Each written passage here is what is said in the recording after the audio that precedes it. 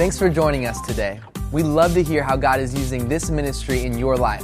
So please take a minute and visit nbcocala.com/stories to share your story. And if God has used this ministry to touch your life in any way, we want to encourage you to partner with us financially. Help us to continue delivering God's word to the world. You can give online or through our mobile giving app. Enjoy today's message. How many of y'all were here this last Wednesday for our healing service? It was just a powerful time. And Tim, we actually showed his story this past Wednesday, and then it was real cool because he and his family were here. He came up and he actually shared about his journey and his victory over cancer. And then he prayed over everyone who was facing a similar diagnosis and just prayed against the fear that accompanies that. Just a very, very incredible night. And so I'd encourage you to go back on our website and to check that out. But it is good to be with y'all today. If you're joining us for the first time, my name's Lee Gilligan. I'm one of the assistant pastors here, and I'm not Pastor Tim. If we want to be technical, though, my first name is Tim, so you could say that you came today and you saw Pastor Tim. And you weren't lying, because he's here too.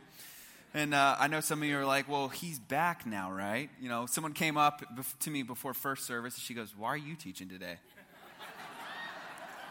I said, because I'm awesome? I don't know.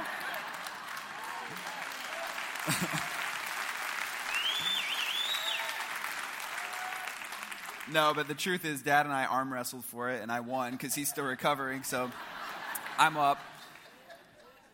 But in all actuality, before he had even gotten hurt, we're kind of talking and saying that in the new year we were going to shoulder more of the teaching load come 2016. So him falling, that was just kind of a reason to jumpstart that and start that process sooner. So he's been back the last few weeks. I'm grateful to be back up here today, continuing our series on the missing piece. Have y'all enjoyed this series so far?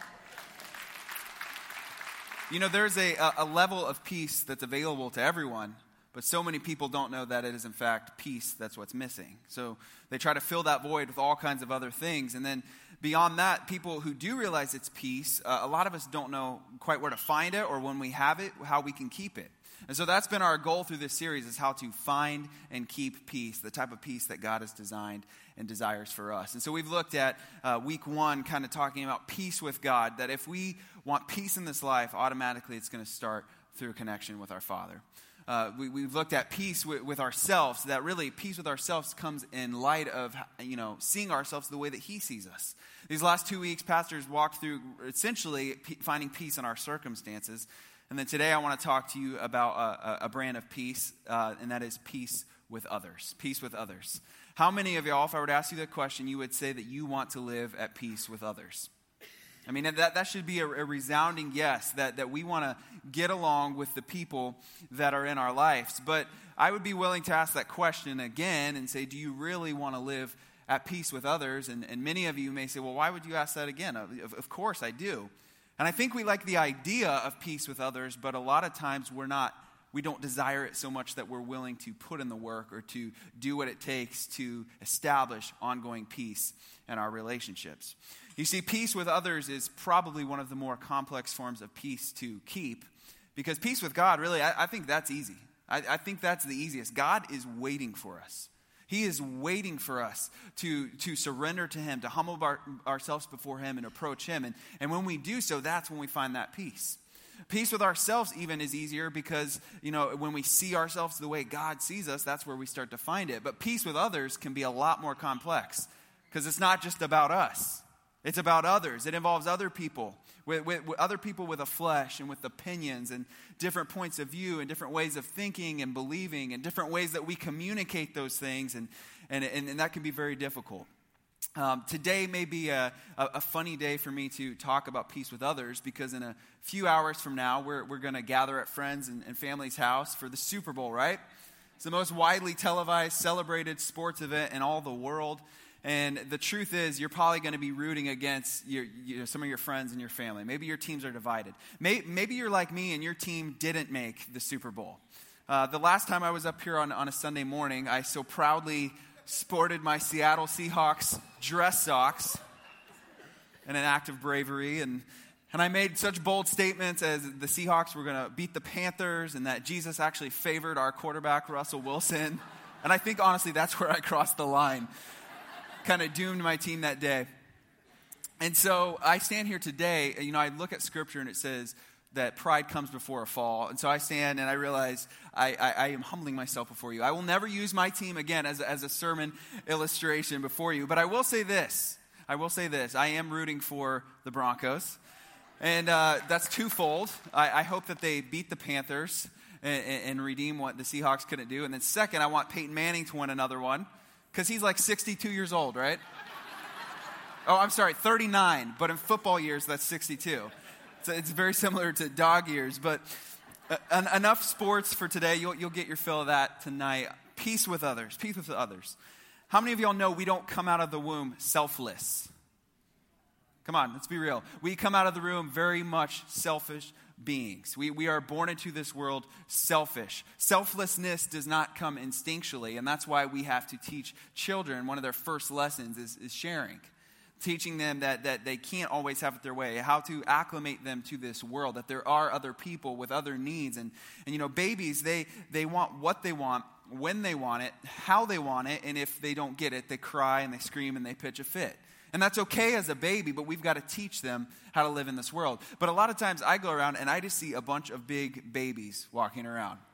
I'm not calling anyone out. We've all been guilty at some time or another where we want what we want, how we want it, when we want it, and if we don't get it, we pitch a fit, we make it known, and a lot of times that comes at the expense of peace with others. And peace with others is too important. We have too many relationships in this life to just go through without making conscious effort to have peace. Because there's people we like, there's people we don't like, there's people we choose to be around, and there's people we have to be around.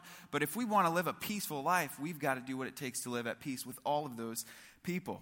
You've got your spouse, you've got kids, you've got parents, you've got siblings, you've got in-laws. Thankfully, I married in a family, I have good in-laws. Maybe not everyone is so blessed, and you're nudging your spouse right now, kind of like, yeah. All right, if that's you, don't raise your hand or anything. We've got that boss that, some of you don't like your boss. You don't have a great relationship with them. There's those coworkers or those cubicle mates that you can't stand to see each day. There's church people.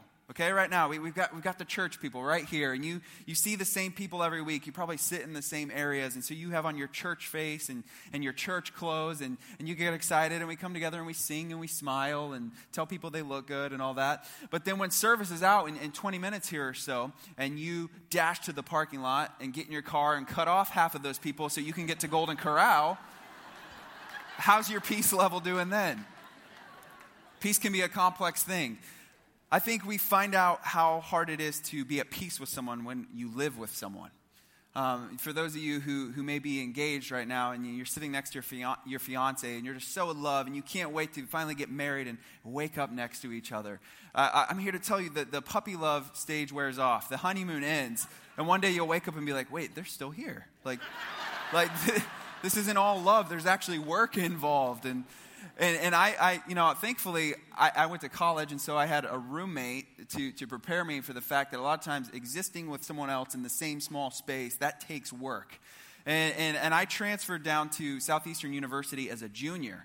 And so I was coming in as a junior, but I was placed in the freshman dorm. So I was with all these young guys who were just excited to be there, excited to start college, party, have fun, stay up all night, do all that stuff. And I was already focused on the next phase of my life. I wanted to finish school. I wanted to move on and start a career and do all that. And so that was already like a test of my patience. But then further, my roommate, we were good friends. We had a lot in common, but I didn't realize how hard it was to live with him until I actually lived with him.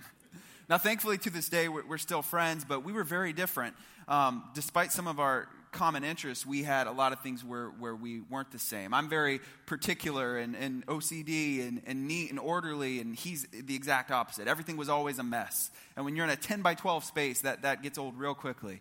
I remember stuff. I'm very much about margin and planning and preparation and guarding my study time, and he was up all night and losing stuff, forgetting things. It was a struggle. And so after our first semester, I had a talk with him over the phone, and I said, coming back after Christmas break, we're going to have to institute some things. We're going to have to make a conscious effort to fix some things so that we can have a peaceful spring semester. And so we agreed to that. And I came back the night I was returning to campus. It was about close to 10 o'clock at night. And I walk up my hall, and there's guys all over. And I get to my door's wide open. And so I'm thinking, we're already off to a bad start. He left the door open. That was the kind of forgetfulness he'd have. He'd lose his towel, and then I'd find out that he'd been drying off with a hoodie for half the semester, like stuff like that. So our room is wide open. Anyone could have wiped out my snack stash. Anyone could have taken my TV. Priorities.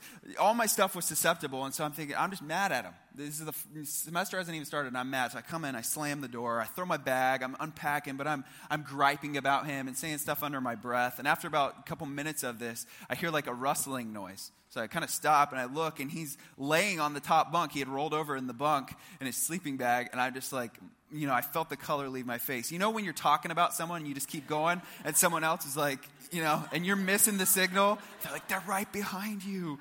It was like that feeling. And to this day, I really don't know if he heard half the things I said. But we ended up making it. The next semester, we decided it would be best to have other living arrangements. And we are friends to this day. But peace does not happen automatically in relationships.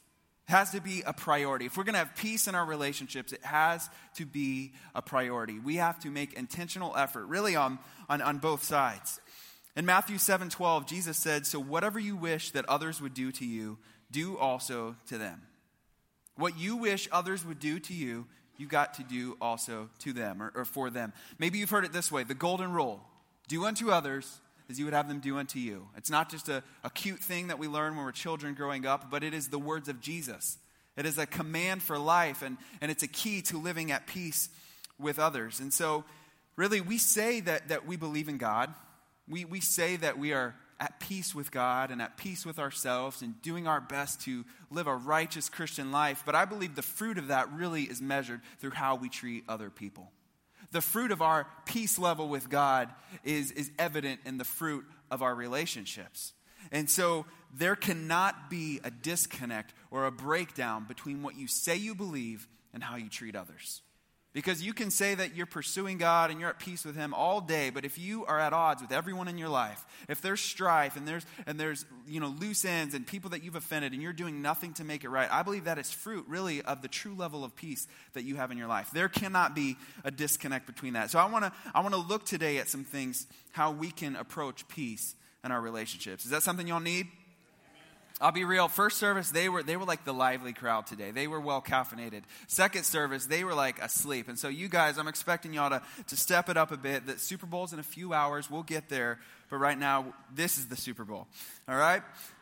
So, again, let me ask the question. How many want peace with others? You say you want to live at peace with others. Okay. I think we all say that. But a lot of times, really, we don't put in the work to have that peace. We just kind of exist in our relationships through conflict resolution. We kind of just are resolving conflict. We're not going deeper to have peace and establish that on an ongoing basis. We just kind of handle conflicts as they arise. And conflict resolution is important. It has its place. It's necessary in relationships that you resolve a conflict, but that can't be your recipe for long-term peace. Now, me in my life, I can't stand to be in strife with other people. I can't stand for there to be like unrest and division and to know that I'm at odds with someone. And if at all possible, I'll do everything I can to try and reach peace or to make it right because it just eats away at me. I lose sleep. I don't eat. It bugs me, especially if I find out that there was something I said that was misconstrued or someone took it the wrong way and they've been an offense at me. Like that hurts me. And so I want to try and fix it and make peace. And my brother, Josh, he's very much the same way growing up, but his approach was a little different. And so as two guys growing up together, we would get into it a lot.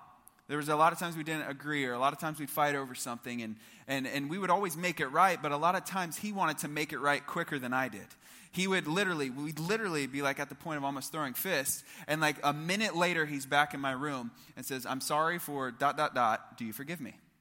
And so you say, "Oh, well, that's good. He's seeking forgiveness." No, there was underlying motives. That was his way of quickly resolving it so that he could, be off. And by him saying, do you forgive me, it was putting the ball in my court. So that if I did not forgive him, he said, well, my hands are clean. You're the one that's choosing to hang on to this. And so he'd come to me, do you forgive me? Do you forgive me? He'd like press me. I'm like, bro, it's been like 2 minutes. And I will forgive you and we will make this right. But if we're going to get to that place, I need to process. I need some space to actually cool down from what just happened. Do you forgive me? Do you forgive me? And he'd just keep pressing and it would just drive me crazy. And then he would pull the Bible card and he would say, if you don't forgive me, your Father in heaven doesn't forgive you. And so we get right back into it all over again because of this forced forgiveness that wasn't really resolving anything. And a lot of times in life, I think that's really our approach to conflict resolution. We're trying to resolve a conflict, but really our pride inside, the biggest thing we want is for someone else to admit they're wrong and to say that we're right. That's our approach to conflict resolution.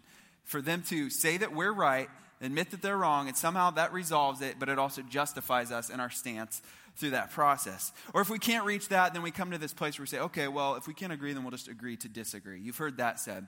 But neither one of those things are peace. They're substitutes. They're lesser than. Really, a lot of times our approach, we're just trying to win an argument.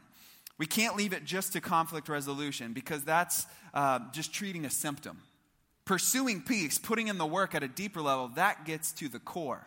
That's a higher goal. But when we're just resolving conflict as it pops up, that's very much a reactive stance to a relationship. It's not proactive at all. Have you ever played the game in an arcade, Whack-A-Mole, where you have the little grid and there's these holes and these moles keep popping up and you've got this padded hammer and you just hit the moles and they get faster and faster and you're trying to keep up, and the more you get, the better score you get.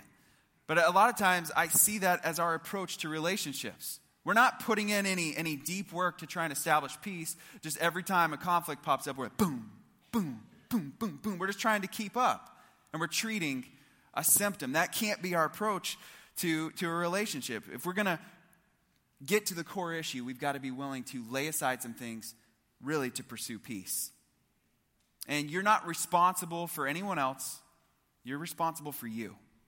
You're responsible for you. You're not responsible for how they'll react, how they'll respond, what they'll say, but you're responsible for you, which I believe means that you should do everything on your part to reach peace, that you should be willing to change on your part, that you would be willing to humble yourself and step toward some middle common ground for the sake of reaching peace with that person. Now, don't hear me wrong. I am not implying that for peace that you falter on your beliefs or that you change the truths of God's word or something, a conviction, an ethic that you stand by. I'm not saying you falter in those for peace because I don't believe Jesus advocated compromising for peace at any price.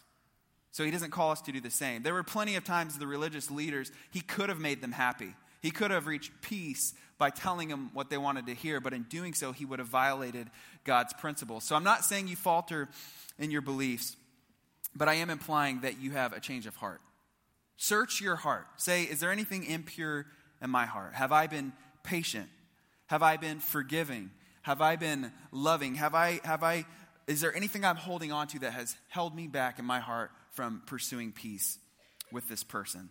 Peace may require a change of heart, but it will never require a change in belief. So stand firm on what you believe, but be humble enough to check your heart in effort for peace. Amen?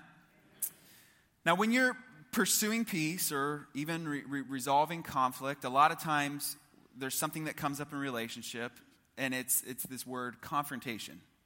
Confrontation. How many of y'all have ever been in a confrontation? Confrontation is not always bad. It's often necessary where you confront an issue or you have to talk through something with someone. You have to work it out. I believe it's something that happens in all of our lives really pretty frequently.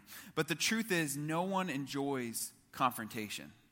No one really likes it. It can be very awkward. It can be very sticky. We don't like the results of it a lot of times because we don't know how someone else is going to respond. There's no right and wrong book of how to do it. You kind of just have to step out in boldness and be willing to confront an issue with someone regardless of how they might react. And so because we don't like the discomfort that accompanies confrontation, we'll often ignore the issue. Or we'll make excuses for the issue that we're facing just because we don't want to deal with the mess of it. So we'll make excuses, we'll slide it under the rug, we'll move it to the back burner, we'll act like it doesn't exist. And really what happens is we end up ignoring issues. So we're only ignoring them, but they're still there. So therefore, those issues get suppressed.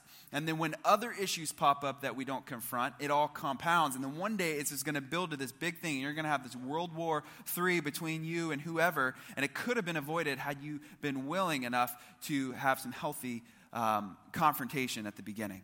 You know, this is especially dangerous in marriages. A lot of times, spouses, we don't want to deal with the stickiness and the awkwardness of confronting every little thing, so we make excuses. We buy time, we put it off, we make light of it, and it's very dangerous. And I won't act like my wife and I have it all together. We're always learning, we're always growing. We celebrate 7 years this April. And one thing we do have pretty much for the most part figured out is we're both very black and white. Okay? And that can be dangerous, but it can also be very good for this way. I never look at her and have to wonder what she's thinking. She'll tell me. But in the same way, she never has to wonder what I'm thinking. I'll tell her. Like, we're open. And so when there's an issue, we don't dance around the issue or pretend it's not there. We confront it. We talk through it. And so while that means at times there may be ongoing spats, we've never had a knockdown, drag-out fight because we've never suppressed stuff. We've never ignored it. We just handle it. And that's really one of the healthy benefits of confrontation is that you handle something right then and there. You don't ignore it. You don't make excuses for it so that it really just becomes suppressed and builds up along with other issues. You've got to guard that in your life. So really, in your marriage, in your relationships, in your workplace, you have to decide, you got to ask the question, how much do I value this relationship?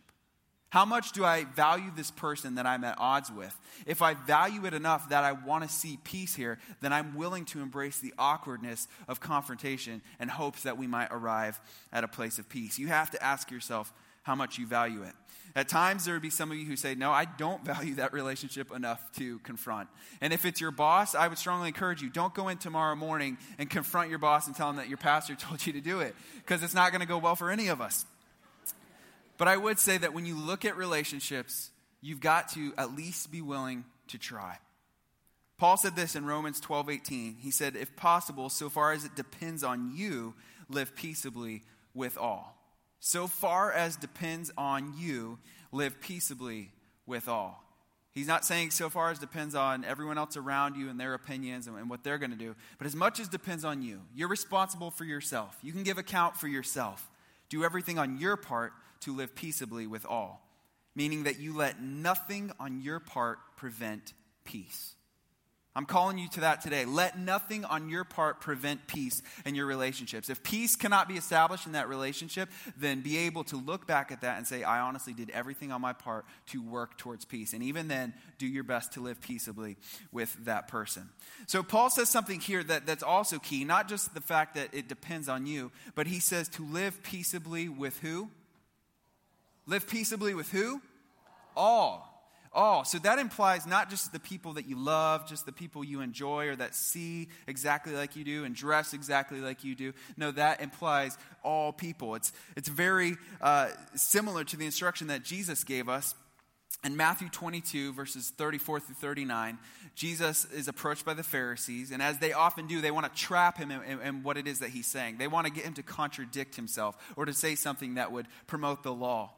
And so in verse 34, it says, when the Pharisees heard that he had silenced the Sadducees, they gathered together.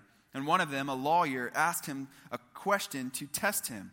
Teacher, which is the greatest commandment in the law? And Jesus said to them, you shall love the Lord your God with all your heart, with all your soul, and with all your mind. This is the great and first commandment. And a second that is like it, you shall love your neighbor as yourself. The greatest commandment, love God with everything you have. And the second one, just like it, love your neighbor as yourself. You see, the religious leaders, they were looking for a command. They were looking for, thou shalt not fill in the blank. And if you do that, thou shalt not, here's the consequence. That's what they were looking for. And of course, Jesus doesn't give them that. He says, greatest commandment, love. Love God first, love others second, and really the second flows from the first. Some translations say that the second and of equal importance, love your neighbor as yourself, meaning that the second is founded on the first. The second flows from the first. If we truly love God, then we will truly love our neighbor. This has been like the natural progression of this series, that peace starts with God. And if we can establish that, then we can find peace with ourselves. And if we're really living a peaceful life, then we should be able to do what it takes to live at peace with the people around us. It's this natural progression. If we love God, then we should love others. We have no excuse. Our love walk with others is the fruit of what we say we believe. I'd like to imagine that the religious leaders probably wanted to split hairs with Jesus. Okay, so then who is our neighbor, right? Have you ever read that verse and tried to qualify who your neighbor was? Is Jesus talking about everyone or just the people that I like, that I choose to be around? But no, here's what it is. In the Greek, neighbor is this word plesion.